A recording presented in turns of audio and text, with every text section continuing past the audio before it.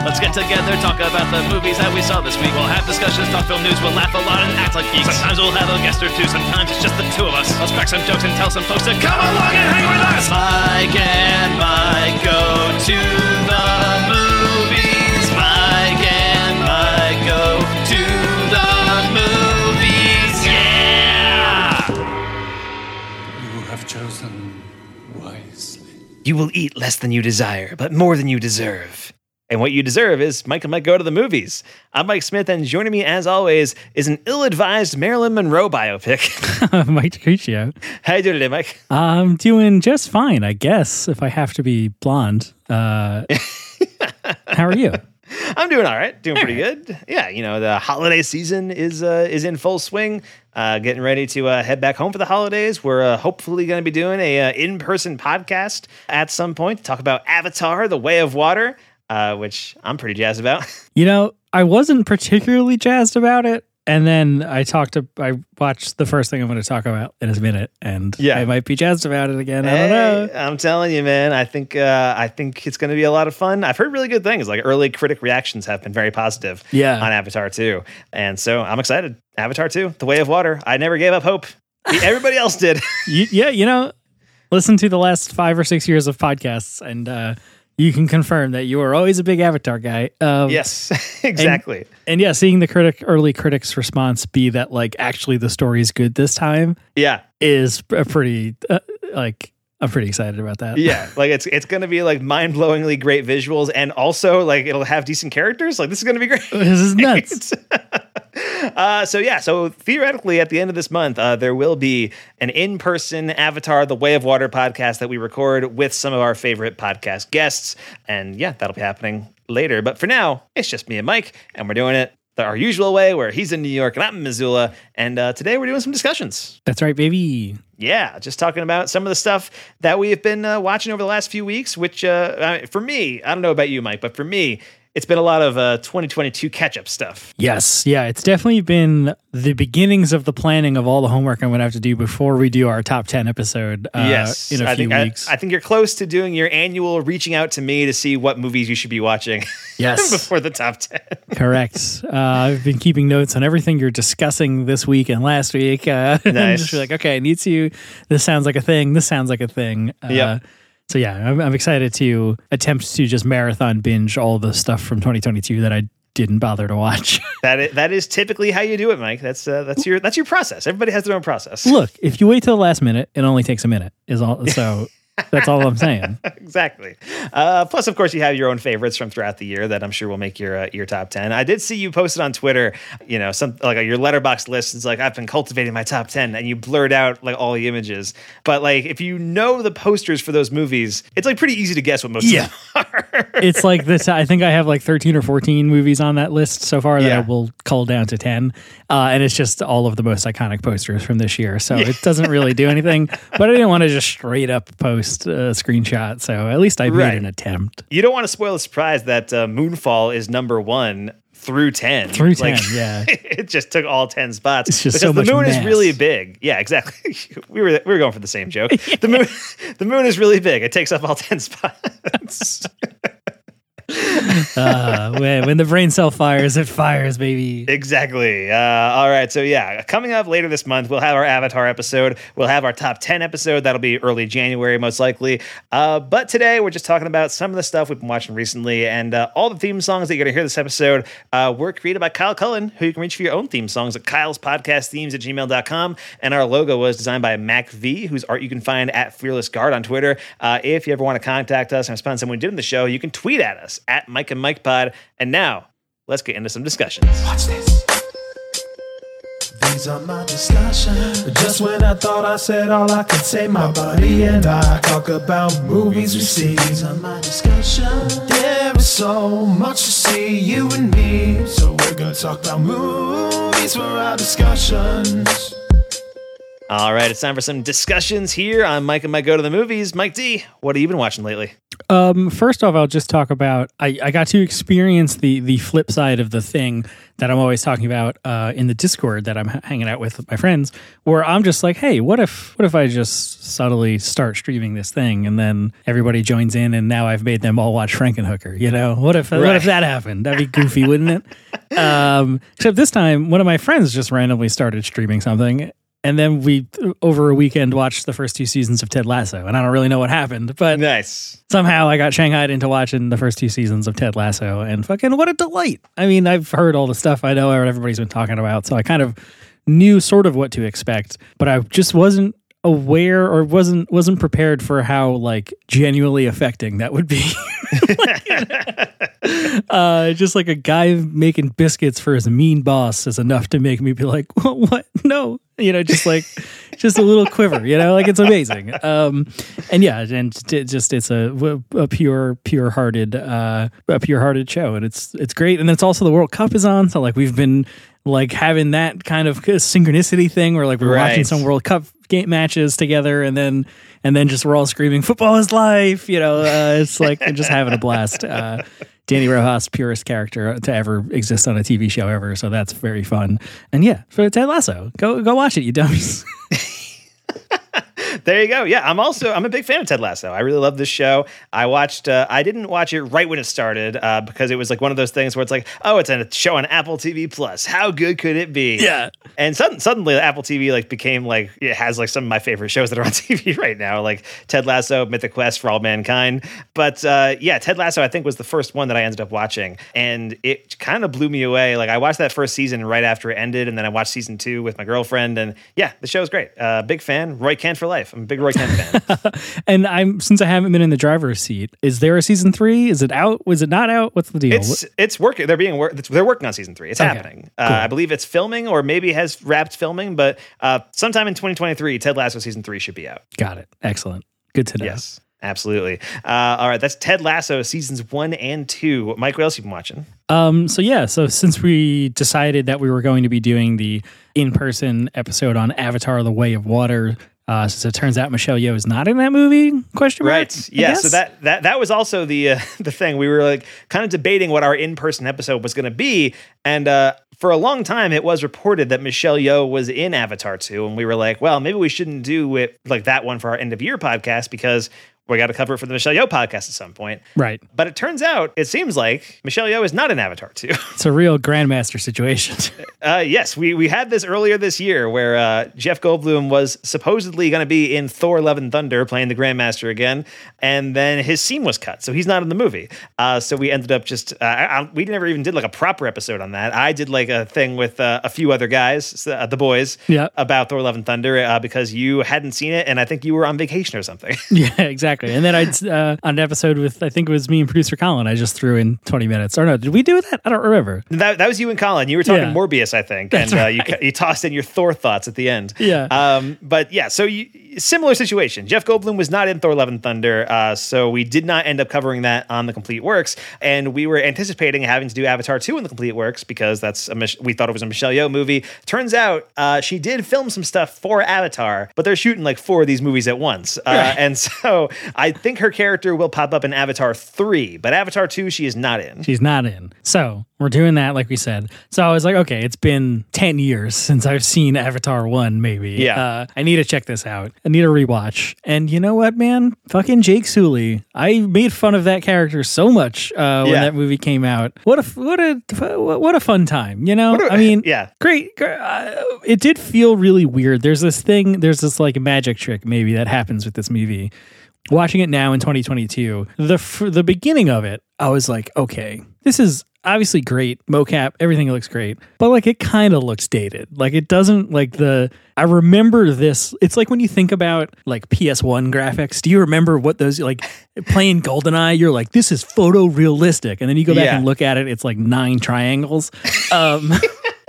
It's not that bad, obviously, in Avatar 1, but I remember being blown away by how it looked at the time. And then going back and watching it, I'm like, okay, maybe it doesn't look that good. I don't know. This is a really weird thing.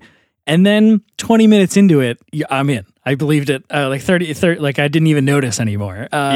So it's sort of like in The Similars, where it's like just slowly fades to black and white, and you don't really notice that it's happened until it pops back into color at the end of that movie.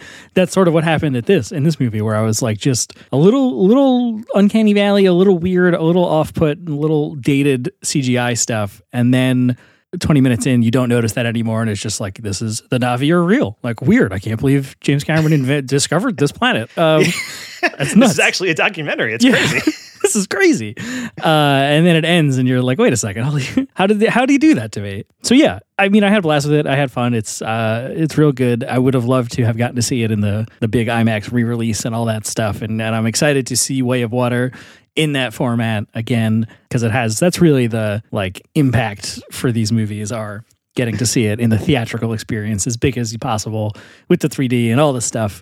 But even at home, it's fun. And I remember watching this. I think producer Colin had this on 3D Blu-ray or something. Okay. It's like this and Prometheus, where like the two movies that he won like a 30-inch like 3D monitor or some shit like that.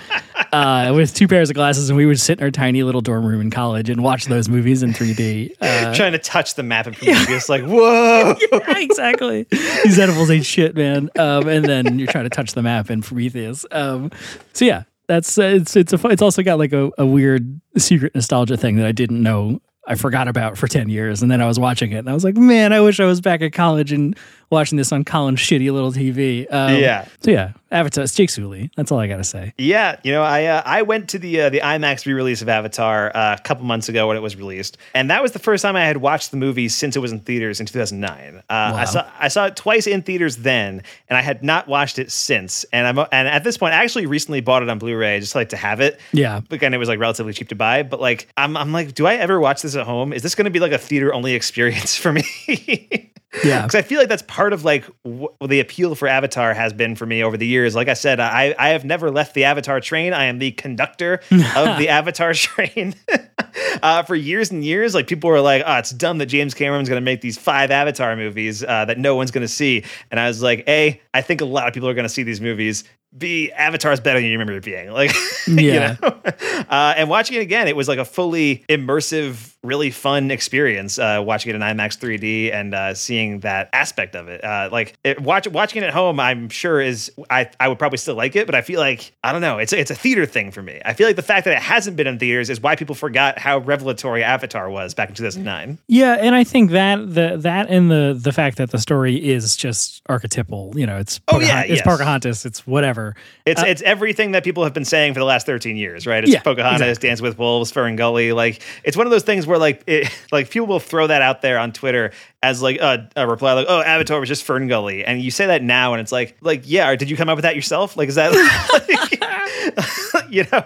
Yeah, like it's at that point where it's like that's such an overplayed criticism of the movie, but it is very much like an archetypal story. Like it's very much just like, you know, a white savior story. Guy gets into like a native tribe and, you know, kind of becomes the best one of that tribe. Right. Obviously, problematic elements of that trope, all that kind of stuff. But I do think it's like looking at Avatar as like an anti-colonialist story told from a colonizer's perspective is really interesting. And, you know, the storyline is very basic, but very functional and like kind of helps introduce you to this world that is really the design of the movie, is just to like show you how cool Pandora is. Yeah, I know. And it is fascinating as like a just like all out takedown of like U.S. foreign policy from Hollywood's biggest director. Like, I don't know, like it's such a weird thing. And I remember somebody tweeting something about the reason Avatar The Last Airbender has the subtitle The Last Airbender is because when they made that show in 2004 or whatever the hell it was, James Cameron had already trademarked Avatar. Oh, yeah. Yeah, he was working on Avatar forever because it was like right after Titanic came out. He was like, I got this movie Avatar. I have to develop technology I have to invent a thing first. And then it was the same thing for this movie. I mean, like that's the reason why Avatar 2 took so long, is because he's like developing new technology in order to create the movie. And it's also going to be about, you know, undersea exploration, which is a big James Cameron thing. James Cameron? Weird. So, but I mean, I hope he just gets to crank these next 3 movies out, or however many he's making. Yeah. It'd be really fucking cool for him to come back with Avatar: Way of Water, and then just pump like 10 years later, and then just pump out like 3 or 4 of these in a row. Yeah, like, I mean, away. they've been filming them like back to back. Like I think he was filming two and 3 at the same time, and has shot some of 4 already. Right. And I think Avatar 4 and 5 are like dependent on how Avatar 2 and 3 do, which makes sense. It makes sense. Like Avatar 4 and 5 could like theoretically not happen if Avatar 2 and 3 bomb, but it seems like Avatar 2 at least will make a shitload of money, just based on the hype around it, and everybody's reaction to it is like, this is actually great. And I'm not sure if it'll do like Avatar 1 numbers where it was the highest grossing movie of all time, but like, what if it did? If it just was another billion-plus movie, that'd be like, wild. Can you imagine if like Avatar 2 becomes the highest grossing movie of all time? That'd like, be cool as fuck. That would be insane. Because obviously, like the way it happened before was Avatar beat Titanic, James Cameron's previous movie. Yeah. And for Avatar 2 to take the throne from Avatar, which also was like barely dethroned by Avengers Endgame. And then I think Avatar like reclaimed it because it got re-released in China for like a week or something. Some shenanigans going on. Whatever. And they're all owned by Disney anyway, so who cares? But like if Avatar 2 is like becomes the first movie to gross like $3 billion or something. That'd be amazing. It would be pretty wild. And I did want to say, because I feel like we talked about it when you went to see the movie again in theaters. Yeah. There is a sex scene with the hair and the braids. And you said it wasn't in the version you saw, right? Whoa. Okay, so you saw the braids. Correct. You saw the braids intertwining. Yes, it happens. Okay. 100% in the, I believe, extended director's cut, which is the version that I watched, or extended, I don't know what the hell it's called, but the extended version was like it was almost 3 hours, or was 3 hours. And yeah, Jake and Neytiri. Yeah, Neytiri. Neytiri, like under the like religious tree. I forget what it's called. Yes, yeah. Not the home tree, the other one. Yeah, they have like a sex scene and they put the braids together and they smash. I mean, you don't like see the smashing, but like they smash. Right. Well, it's implied smashing due to the braids. Due to the braids and the kissing and the smashing. But then I am so relieved to hear you say this because because I thought I did the Leo point. Like I sat up in my chair and was like, it's real, it exists. Because like the scene is there, the love scene is there between the two characters, but they like cut out the braids part. Interesting. Which is one of those things that like everybody remembered from Avatar, right? Yeah. Like that's a very like notable thing, unique to that movie that like no other movie has ever done before. It's the cultural impact of the movie. It really is. Like that's like of any scene in Avatar, that's the one that has probably had the most cultural impact. Like the thing that you could like point to and being like, oh, remember Avatar, the movie where they have sex with the braids? Yep. Right? Yep. And when I was watching it in the theater and I didn't see that, and I was looking around online for it, and I like looked around like, and, my Google search history was like Avatar sex scene, and you don't want to look that up on Google at all. But I was like looking for it and I couldn't find it. And like me and people at the Roxy were like talking about it. Like that happened, right? Like it like existed. Bernstein Bear. Bernstein Bear. Exactly. So I'm very relieved to hear you say that it is there, at least in the apparently the director's cut, although it was definitely in the theatrical cut originally, like when I saw it in theaters in 2009. I don't remember it from that, but I just remember it existed. And yeah, confirmed in the extended or director's or whatever the hell, the James Cameron version. Yes. The 3 hour plus version has the braid sex scene. Nice. All right. That is Avatar, everybody. Yeah. Yeah, I'm glad that you rewatched it and have seen the light on Avatar. I can't wait to talk Avatar: The Way of Water with you, Mike. I think it's going to be a really fun episode. Yeah, I wasn't excited before, and then now having rewatched it, I'm like actually pretty jazzed. And like I said, hearing the response being like, and also the story is good. It's like interesting and good. Yeah. So that'll be pretty cool. Nice. Are you going to go see it this weekend when it opens up? I don't think I realized it was this weekend, and I wasn't really planning on it. Okay, but I guess so. I don't know. I guess I got to try to plan for our real life episode. That's the thing. If we're going to do the real life episode on the date that we want to do it, I mean, it's a 3+ hour movie, so you gotta carve out some time. Can't wait. Yes, but very excited. So Avatar: The Way of Water coming out soon, and Mike D enjoyed Avatar, so that's good. Yes. And then I have a few movies that I want to talk about, some recent releases. First of which is the new movie from director Luca Guadagnino, and that is Bones and All, which is a new cannibal road drama starring Taylor Russell and Timothée Chalamet. Taylor Russell from the Escape Room movies. She is the lead of those films, the Escape Room movies. That's what I've heard. Yeah, and you haven't seen those? I forgot. I've never seen those. No, yeah. You should watch. They're pretty fun. I like them. All right. But yeah, she's very good in this. She's like really the main character here, and then she kind of meets a fellow cannibal, played by Timothée Chalamet, and they go on a road trip to try to find her mother. And other actors that pop up in here include Mark Rylance, who is incredible in this. Michael Stuhlbarg pops up in this. And it's directed by Luca Guadagnino, who directed Call Me By Your Name, but also the Suspiria remake from 2018, which I think we're both pretty big fans of, right, Mike? Yeah. Oh, yeah. I'm just realizing connections between Call Me By Your Name and this movie, and I'm not liking it in my brain. Do they just turn to the camera and address it? They have to, right? They don't, but it is funny that Luca Guadagnino directed this movie. It stars Timothée Chalamet and Michael Stuhlbarg. It's basically everybody from Call Me By Your Name making a movie about cannibals, except for Armie Hammer, who is an actual cannibal. Weird how that worked out, huh? Weird how that happened. But but Suspiria, though, you're a fan of, right? Yes, yeah. Sorry, I spun off in a whole rabbit hole in my brain. Fair enough. So Suspiria we're both big fans of, and this kind of continues that art house horror trend that Guadagnino has kind of been moving towards. And yeah, I really enjoyed Bones and All. I think it's a very incredibly well shot movie. Taylor Russell as the lead is great. Mark Rylance is great. Even Timothée Chalamet I thought was pretty good. Right. And I've never been the biggest Chalamet guy, but he's growing on me. I really liked him in The French Dispatch. Thought he was good in that. Yep. And I think he's good in this movie as well. And yeah, it's a very kind of tender movie that occasionally gets very brutal and gory because they're cannibals. Yeah, fair enough. I just recently, I think I talked about it, rewatched Raw, and I'm in. Yeah.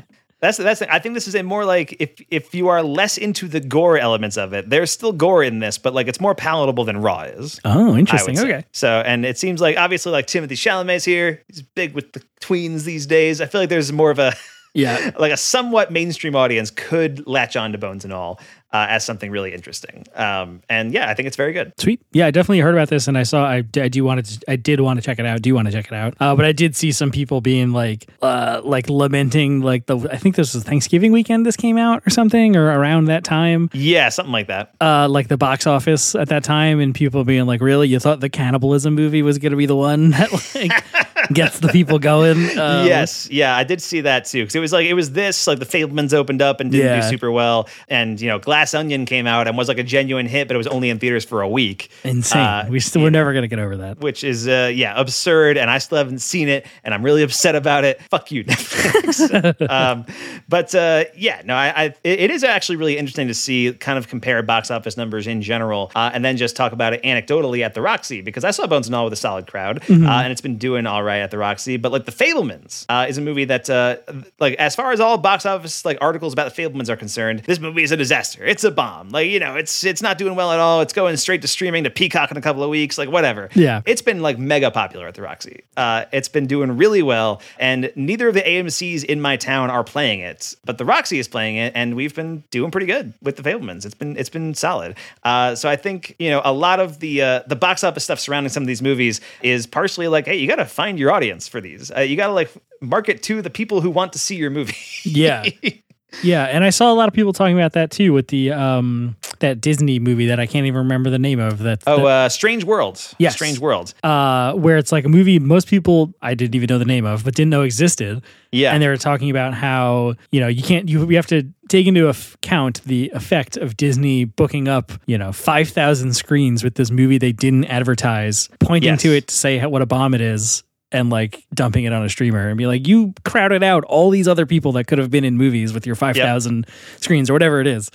And yeah, so it's just a whole weird self-reflexive. Yes, yeah, you're causing your own death type of thing, and that's a really interesting one too. Because I actually did want to see Strange World. I haven't seen it yet, and I did see the trailer for it a few times when I was out at the movies and all that kind of stuff. But I haven't gotten around to seeing it. There was enough stuff playing that I wanted to see where I was that's kind of low on my priorities list, whatever. And now it's going to go to Disney Plus on December 23rd. I think that was announced today, actually. Yeah. And it feels like a similar run that Encanto had, where Encanto was in theaters for a month. I saw it in theaters, but nobody was talking about it because nobody was seeing it in theaters. And then as soon as it hit Disney Plus, it became a sensation, right? We Don't Talk About Bruno was everywhere and all that kind of stuff. And I think they may be hoping for something similar with Strange Worlds. But I also think, streaming is killing a lot of different things. Right. But Disney especially, I think, has like actually shot themselves in the foot with Disney Plus. I'm sure, and I think they've lost money on it in general, but they've also like trained a lot of their audience to be like, oh, this movie will be on Disney Plus in like a month. I can just wait till then,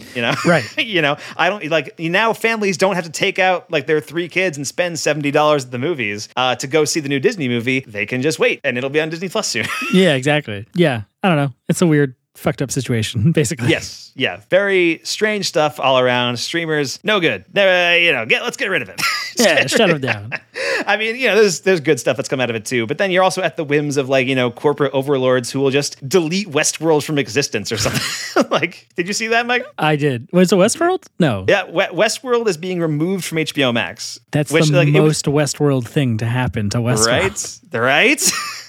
HBO Max, and another one of its crazy moves is it canceled Westworld a little bit ago, which that makes sense. That show was really expensive and no one liked it anymore. But now like the show is actually being removed from HBO Max's servers, which is crazy. That's like an HBO property. You don't need to remove that. Like there's no reason for that other than to screw people over who were watching Westworld. Right. And I would say it's to save money on royalties, but I don't think they get royalty checks from streamers. So no, that doesn't work like that. Yeah. Yeah. Super weird. But anyway, bones and all, pretty good. I liked it. Nice. Also wanted to mention a movie that you actually mentioned to me a while back. I think you may have talked about it in discussions, and I've had a couple people recommend it to me. Resurrection. Yes, good. Which is the new movie directed by Andrew Siemens and starring Rebecca Hall and Tim Roth, a psychological horror thriller which is available on Shudder right now, which actually, speaking of Shudder and Criterion Channel, the only good streaming services. Support them if you can. Hopefully Shudder stays around after all the AMC bullshit. Yes, AMC laid off a bunch of people, including people who worked on Shudder, so that sucks. But Resurrection, very good. Shot in Albany, or in Troy, New York, and in Albany, where our old stomping grounds, and so that was kind of a cool thing to see. It's like a moment where they're like Washington Park or something, and I was like, hey, it's the place. I know that bench. I know where that is. But yeah, this is a movie where Rebecca Hall gives a increasingly unhinged performance as this woman who is being stalked by this figure from her past, played by Tim Roth. And I think if you were a fan of The Night House, which I very much was, then you should check out Resurrection because it's more of Rebecca Hall going slowly nuts. Yeah. Rebecca Hall giving a more and more unhinged performance is Rebecca Hall, baby. Yes, exactly. She's great in this. Like, she's terrific, and I think really the center of the whole thing. And there's this moment, like halfway through the movie, where she has this like 10-minute monologue. Man, where it's like this one shot, like it's just her doing it, and it's like you can't take your eyes off the screen. It's unbelievable. And so I won't go into spoilers about like what the movie actually is because it kind of kept me guessing the entire way, and I would like people to just have that experience. But I liked it. Resurrection. It's very good, and it's on Shudder right now. Wenice. Yeah, I'm glad you liked it. That's a movie right up my alley too. So I'm glad that you're into it. Nice. All right, what else have you been watching, Mike? What's on your list? Since we're talking about Shudder and the way that they might not exist, well, I mean, that's alarmist. AMC did a ton of big layoffs, and that included a couple of the people at the top of Shudder. Right. So there hasn't been any announcements about anything like that, but the way things are going with, the larger streaming landscape, it's very scary. And I'll never get over the trauma of Filmstruck, so I'm always scared of like a cool little niche thing carved out for specifically my wants. It's got a target on its back, is how it feels. And this is a new movie that I don't know if Shudder produced or Shudder original or what the situation is, but it is Christmas, Bloody Christmas. Okay. Yes, this is a new movie directed by Joe Begos, who directed Bliss, if you remember that movie a year or two ago that I really liked. I think you put it in your top 10 or like an honorable mention or something. Yeah, or Discoveries. I don't remember. It was on one of my lists. Yeah, and this is, he's made a movie in between these two. But yeah, this is a movie about a killer mall robot Santa, basically, where it starts with a bunch of like fake commercials at the beginning, and one of them is for I think like Santa, I forget, Santa Plus or something like that. It's like based on the DoD, like Defense Department, like soldier robots that are like been decommissioned and sold to replace your like scary, I forget what word they used to describe the like old man small Santas, and then they revert to their Department of Defense firmware. Basically, is like the shtick. Right. And it's just like a down and dirty shot on 16 millimeter, so it looks really cool. Nice. It's like a little grungy thing going on. And yeah, the first half of it is just these two characters that work at like a record shop together, and they're like, it's Christmas Eve, they have nowhere else to go, let's go get drunk, and there's like sexual tension, and it's like this kind of cool thing, and Jonah Ray's in it, which is really fun. Nice. As like a little cameo kind of thing. And then the Santa wakes up, basically, the robot, and then just finds a fire axe and starts chopping, basically. And Nice. it's them being terrorized through this town. And it's really gory and really funny. And like, you know, they're horror nerds. So they're like talking about Argento movies and Pet Sematary 2 and like all this. You're like, it's us. It's kind of shit. Right. And it's super gory and fun. And it's like a 90-minute, you know, bloody Christmas movie. And that was pretty fun. And I know we've kind of like had it. There's like a string of these out right now. I think Violent Night, which I didn't get to see. A couple I think we're talking about going to see that this weekend, actually, Violent Night. I've heard it's pretty dope too. Yeah, I've heard it's fun. And they actually had on Pure Cinema podcast, they had Joe Bagos from this movie and Josh Miller that wrote the Sonic the Hedgehog movie, he also wrote Violent Night. Nice. The two of them were on together to talk like horror Christmas stuff. Nice. So that was fun. So yeah, Christmas Bloody Christmas. It's available on Shudder right now. Go check it out if you want that kind of like grungy, bloody Christmas fun, you know? Nice. Yeah, it sounds like a chopping mall, but Christmas. They're not in a mall, but it's one of those kind of vibes. Yeah, definitely. Yes. Cool. All right. So that's Christmas, Bloody Christmas on Shudder. What else you been watching, Mike? And then to now for something completely different, I watched Spirited, the Ryan Reynolds, Will Ferrell Christmas Carol musical. Okay. Yeah. I don't really know how this happened, but one of my friends, the person with Apple, they're actually just a shill for Apple TV. they might just be getting paid for Apple. Which your friend actually is the guy from Apple, Tim Cook. Your friend is Tim Cook. Yeah. I mean, sweet. It's his burner account. Yeah, basically.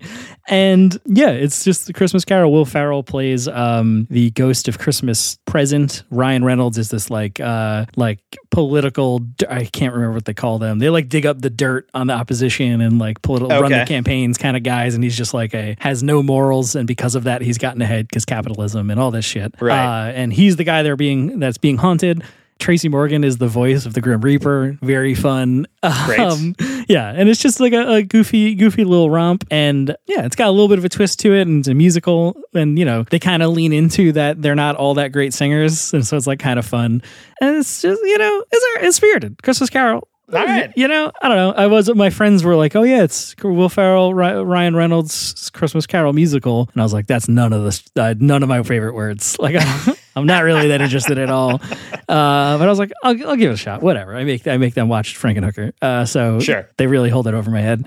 So, so I checked it out, and by the end, it kind of won me over, and I had a pretty fun time. And it's goofy and self-aware of that they're in a movie kind of thing where they're like, okay, load up a memory 22, and like, you know, guys will come in carrying the couch like set crew and like change the scenery around them, stuff like that. So that's fun. It's Spirited. Nice. You know? All right, it's Spirited on Apple TV Plus, which I had kind of meaning to say. I've heard pretty good things. Yeah, you know? I mean, like it's worth solid. It's cuddling up on the couch and watching a goofy thing, you know? All right, yeah, fair enough. All right, that's Spirited. And now for something completely different on my list. Like I said, watching a bunch of 2022 movies to catch up, and recently at the Roxy, we've been playing After Sun, which is the debut film from director Charlotte Wells, and it's about a father and daughter just on vacation together, and that's it. You know, it's slice of life. Yeah, it's just a slice of life kind of thing, and it's about this daughter. Really, it's them on vacation together in the past, and like every once in a while, it'll flash to the future, and you see it's actually about the daughter kind of reflecting on her time with her father. Mm-hmm. And the father played by Paul Mescal, who I also saw in God's Creatures earlier this year, which he was very good in, and he's great in this. And yeah, this is a really just interesting, often very funny, poignant, intimate drama that is quietly kind of devastating by the end. And it's very much about, you know, how you see your parents when you're a kid versus how you see them when you're an adult, and you kind of seeing your parents as real people and that kind of thing. So yeah, it's a really strong debut film from director Charlotte Wells. And it's been getting a lot of, you know, notice at the end of the year kind of thing. It's been getting a lot of attention critically. And this is an A24 joint, so it's got, you know, its fan base already. But yeah, it's very good. After After Sun, high recommend. Nice. Yeah, I think this is one I like vaguely heard of, and I kind of like can picture the image in a tweet, like the screenshot that goes around with this movie. But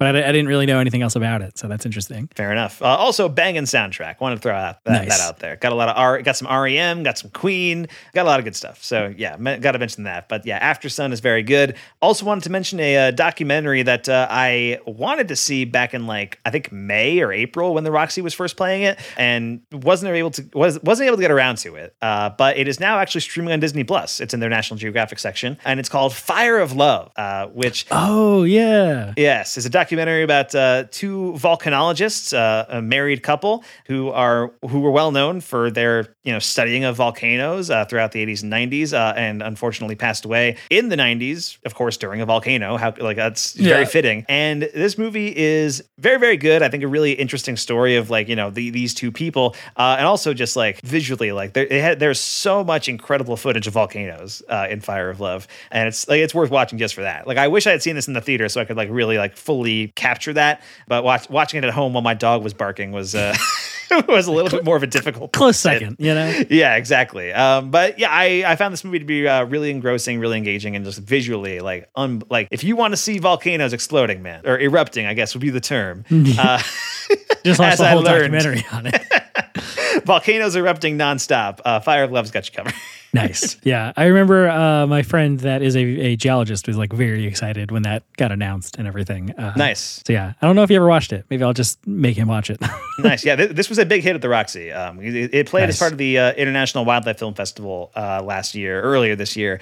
And it was big then, and then we gave it a run and did really well. So yeah, finally got around to seeing it, directed by Sarah Dosa. And yeah, it's streaming on Disney Plus right now. So check that out. And then also wanted to mention a movie that I caught up with this past week. A movie that when it came out back in September was maybe the most loaded topic of conversation that has hit Twitter this year. Maybe that's a stretch because there's been a lot of loaded topics of conversation, but I'm talking about the Marilyn Monroe biopic Blonde. Yeah. Which when this movie came out, if you mentioned this movie one way or the other, you would have hordes of angry people just yelling at you for something. You don't even know what. Just somebody would be angry about something. But I finally watched it, and this is a new movie from director Andrew Dominik. So I was excited about this because Andrew Dominik directed Chopper and Assassination of Jesse James by the Coward Robert Ford, Killing Them Softly, and he had been trying to make this movie for a very long time. This Marilyn Monroe biopic starring Ana de Armas as Marilyn Monroe, and it was very famously kind of billed as an NC-17 movie, and it's a movie that Netflix didn't know what to do with, and they were kind of clashing with Andrew Dominik. And when the movie came out, most of the reactions to it were pretty negative, and I was going into it a few months later now hoping that this may be a secret masterpiece that just the people didn't get, there's something here that's really interesting, and it's not. It is not that. The movie looks very good. I think there's some really interesting choices that are made in the movie. And I think Ana de Armas in particular is very good in the movie. It just feels kind of gross. It just feels very gross and exploitative. And there's just stuff in the movie where I figured and that's what I had heard going into it. Yeah. But I was I can divorce myself from the legacy of Marilyn Monroe. And I had seen some people who had given it positive reactions and compared it to Twin Peaks Fire Walk with Me. And looking at those reviews, I was I love Twin Peaks Fire Walk with Me. If it's like that, I'll probably love it. And I get the comparisons, but man, it does not sit well when you're watching the movie. Yeah, I haven't seen it yet, but that's what I heard was that it just uses all of the misogynist, sexist, preconceived notions of Marilyn Monroe, and then just that's the lens it's using, not even to challenge them, is how I've sort of heard. Yeah, I mean it's really strange, and I think the way it depicts so much of what it does is just disgusting. No, okay, yeah. And gross and weird. And yeah, so I think, this movie, I think is attempting to be a Fire Walk with Me, look at Marilyn Monroe as if it's Laura Palmer in that movie or something. Yeah. And yeah, it doesn't work. I very much enjoyed Andrew Dominik's other movies, and Blonde just did not land. It's incredibly well made, I think, but it's very bad. It's pretty bad. That sucks. So yeah, unfortunate, but yeah. I tried. I was really like trying to give it a shot. And like, all right, here we go. Secret masterpiece time. Let's do this. Yeah. It was not. It did not land that way for me. But yeah, that is Blonde, which is on Netflix right now. If you do want to check it out, heads up that it's almost 3 hours long. So there's that too. But anyway, Mike D, what else you got on your list? I got one more thing to mention, and that is another movie on Shudder, and that is A Wounded Fawn. Okay. Interesting. Yes, this stars friend of the show, Josh Rubin. No, Josh Rubin, who I've become a very big fan of, and it's fun to see him pivot from like the improv comedy guy into just like weird horror movie guy. Right, because Josh Rubin also directed Werewolves Within, right? And yes. The other one, what was the other one he directed? Scare Me. Scare Me, yes, which I have not watched yet. Yeah, he actually didn't direct this. This is directed by Travis Stevens, but he stars in it. And yeah, Josh Rubin plays a guy that in the first 5-10 minutes is revealed to like be a serial killer, basically. And he's like in this at an art auction, and he like somebody outbids him, and he like follows them home and is like, oh, I'd like to make a offer, blah blah blah, and then murders them basically. Right. And it's revealed that it's portrayed that there's like this like owl figure that he sees before he does it that seems to be like controlling him, and it's all this weird allegory and heavily inspired by like Greek myth and the Furies and all that stuff. So it's really beautiful, and I think this was also shot on 16 millimeter, which is really cool. And it like they really lean into like that like 80s Italian giallo kind of movie. Like the blood and stuff is like really thick. I always think of Tom Savini talking about those early movies with George Romero where the blood looks like a melted crayon, where it's like this really like waxy, and that's what the blood looks like in this. So I think it's really leaning into that like kind of aesthetic. Yeah. And it's really grainy and shot really beautifully. But it's about him. So that's the first like opening, and it's like act one, then there's like a title card. And then he brings this new girl to this like cabin in the woods, and he's like being really charming. And it's this sort of like barbarian-ish, the beginning, where he's like just slightly off, and she's sort of ignoring the red flags because she talks about like just getting out of a relationship, and she wants to try something new and all that blah, blah, blah, all this stuff. And then it just sort of devolves into kind of chaos as that, that situation unfolds, Right. And then, yeah, it's weird and beautiful, and it's 90 minutes. Wow, nice. There you go. Perfect. And Josh Rubin is just a fucking little creep, man. I don't know. He's really good at it. And his co-star, who I should look up, Sarah Lind, she's amazing in this. She's the girl that like goes to the cabin with him. Is really good. And then so Wounded Fawn, it's if you're down for like this feels like a really good like midnight movie, it's like got that kind of vibe to it. It's really weird. I can see this playing like a trash vault or whatever you guys call it over there at the Roxy, the Independent Theater near your house in Missoula, Montana. So yeah, A Wounded Fawn, real fun on Shudder. Check it out. Nice. All right, that's A Wounded Fawn, and that's the last thing that Mike had in his list, right, Mike? Yes, that's all my things. All right, I have a couple more movies to get through here. First of which just hit Netflix this past weekend, and that is Guillermo del Toro's Pinocchio. And yeah, so of course this is directed by Guillermo del Toro, his first animated movie. Stop motion animation. Are you saying what in shock that it's animated, or shock that it's his first time doing stop motion? It's his first animated thing. I feel like that actually, yeah. But like all of his movies have so much life and vibrancy, and like they feel so animated that it just is interesting. That happened. Yeah. I mean, it seems like he kind of got the animation bug. He was talking recently about, I guess he had talked to, I want to say it was, he talked to Phil Tippett, who directed Mad God, about finally doing that At the Mountains of Madness thing, like as a stop motion project. Yeah. What? Oh my God. Holy shit. Right? So yeah, we'll see what happens with that. But Guillermo del Toro has finally made his Pinocchio movie. He's been trying to get this movie made forever, and he finally got to make it happen at Netflix, which is great. And this is, I think, one of del Toro's best movies. It is terrific, Mike. It's so good. I loved Guillermo del Toro's Pinocchio, which is, on the surface, it's Pinocchio, right? Relatively straightforward. We know what Pinocchio is, but watching it feels like a totally, completely different take on the same story. And, what's interesting is that we've had a couple of Pinocchio movies this year. I did not watch the one with Pauly Shore.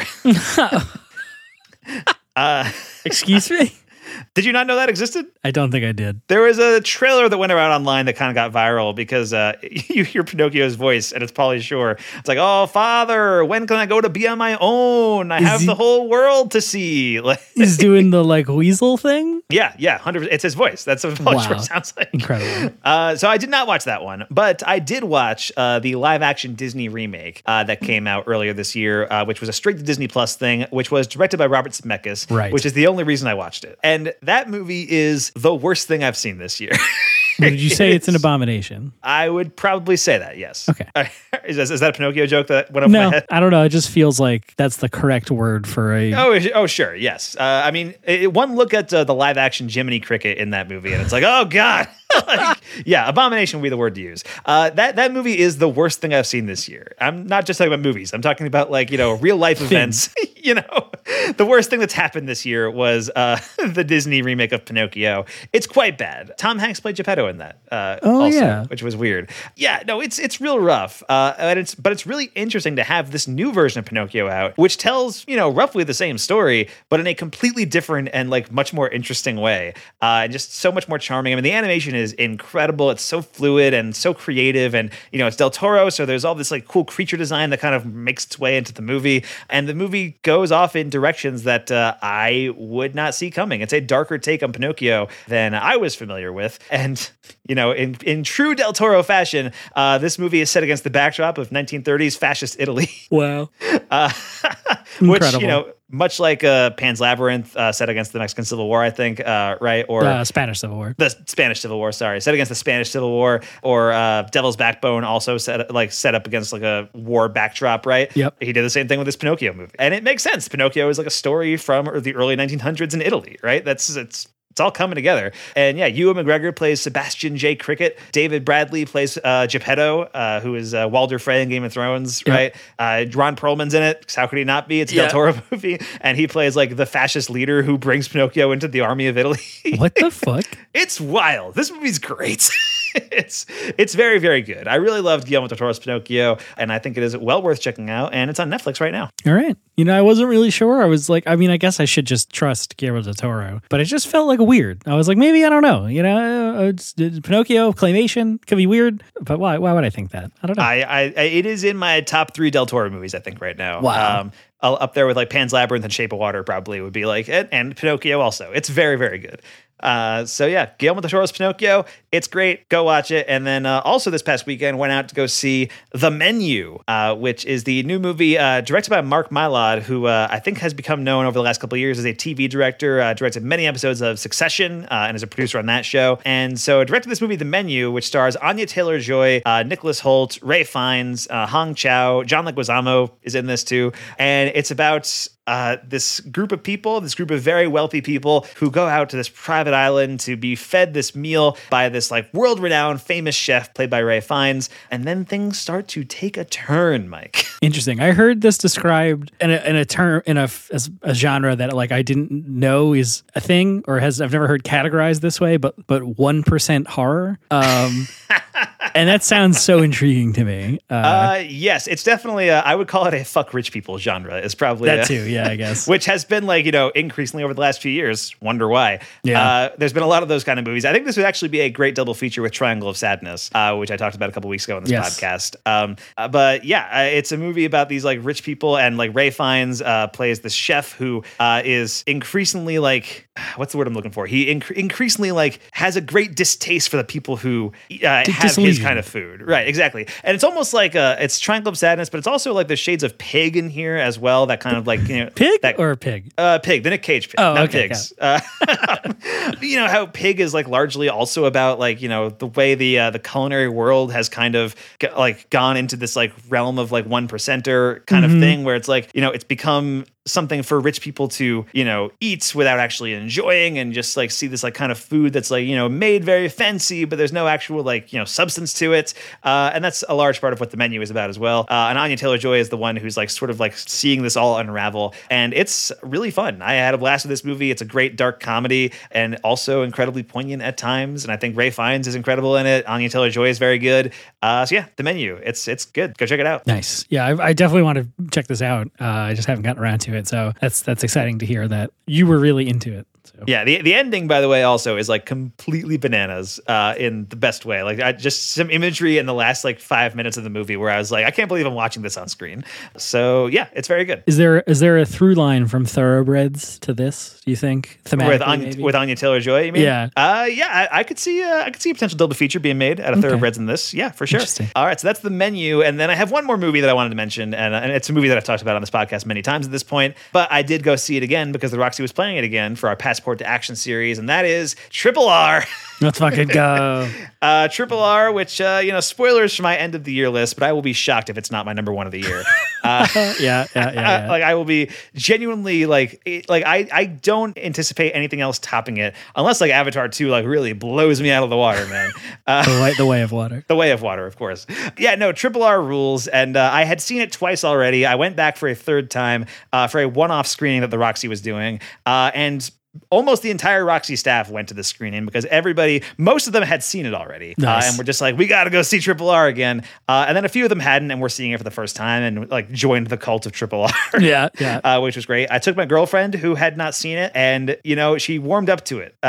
She actually like, really loved it by the end. But like when it first started, like it's really like not her kind of movie. She's not really into like big action movies and that kind of thing, right? Mm-hmm. And so when the movie starts, like 20 minutes in, we've seen like 3 big action set pieces already. Right. Really, it's like during the scene where Ram Charan like jumps over the fence and is just like knocking out all these dudes, like just trying to arrest that one guy. People, yeah. Exactly. During that scene, which I think is awesome, my girlfriend looked at me and was like, I can't believe you thought I would like this. And I was like, ugh, devastating.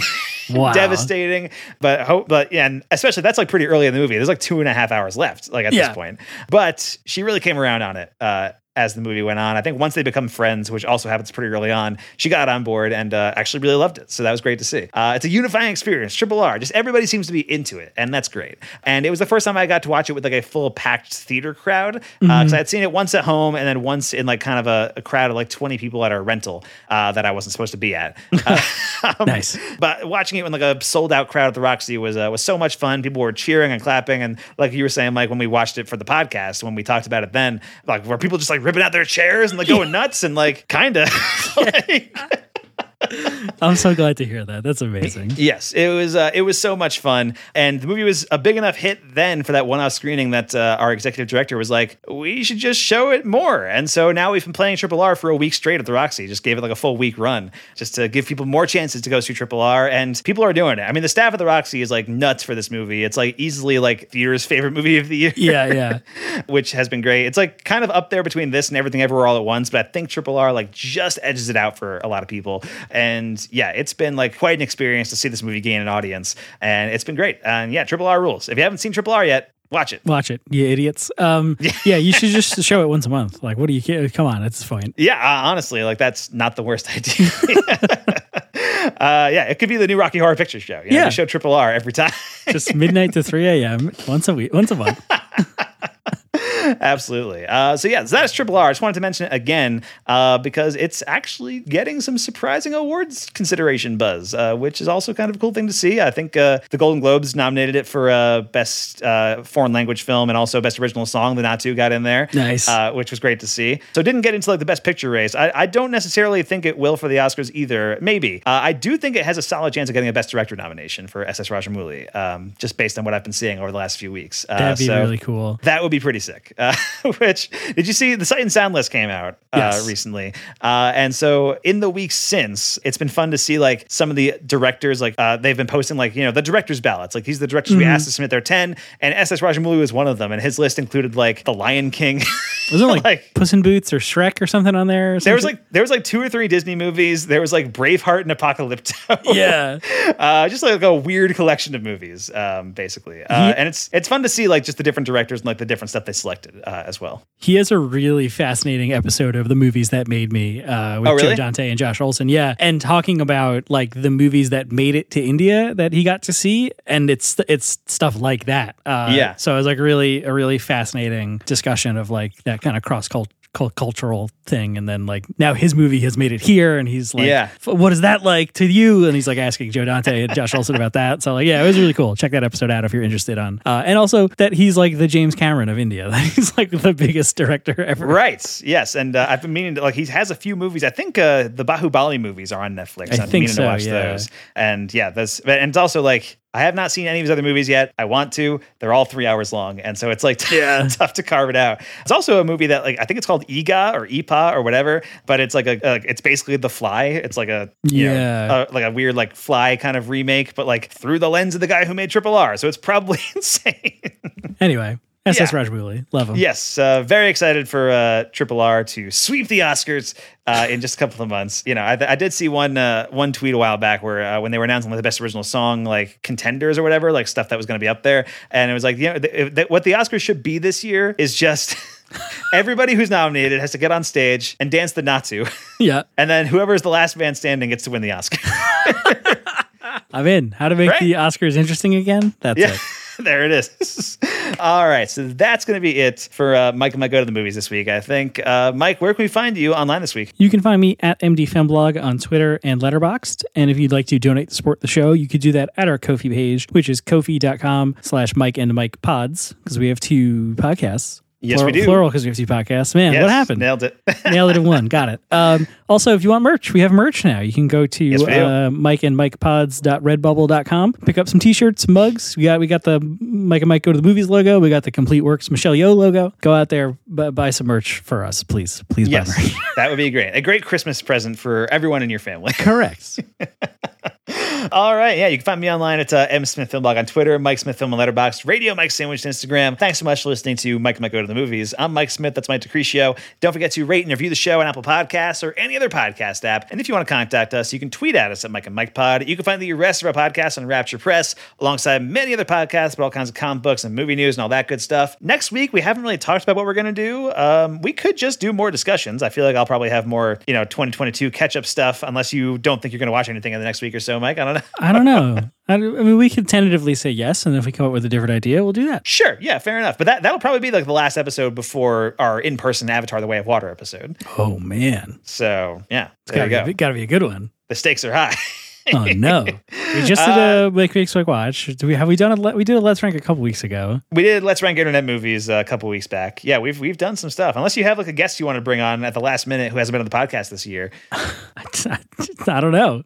Or it could be somebody who has been, but whatever. Producer Colin wants to make you watch Sonic the Hedgehog 2. That's totally fine. Stop trying to talk that into existence. I will take the week off. You can do that. No. That would be great. You bastard.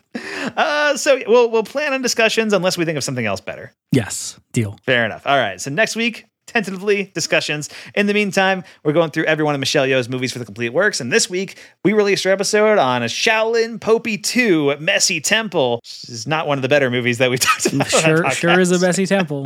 What if next week for Mike and Mike, we just talked about that movie again? We just do Shaolin Popey 1. I would actually be very upset if we did that. I'd be so mad at us. I'd be so upset. No, we're not doing that. But you can go check out our episode on Shaolin Popey 2, Messy Temple. It's out there right now. And that is the end of this week's episode of Mike and Mike Go to the Movies. We'll see you on the other side.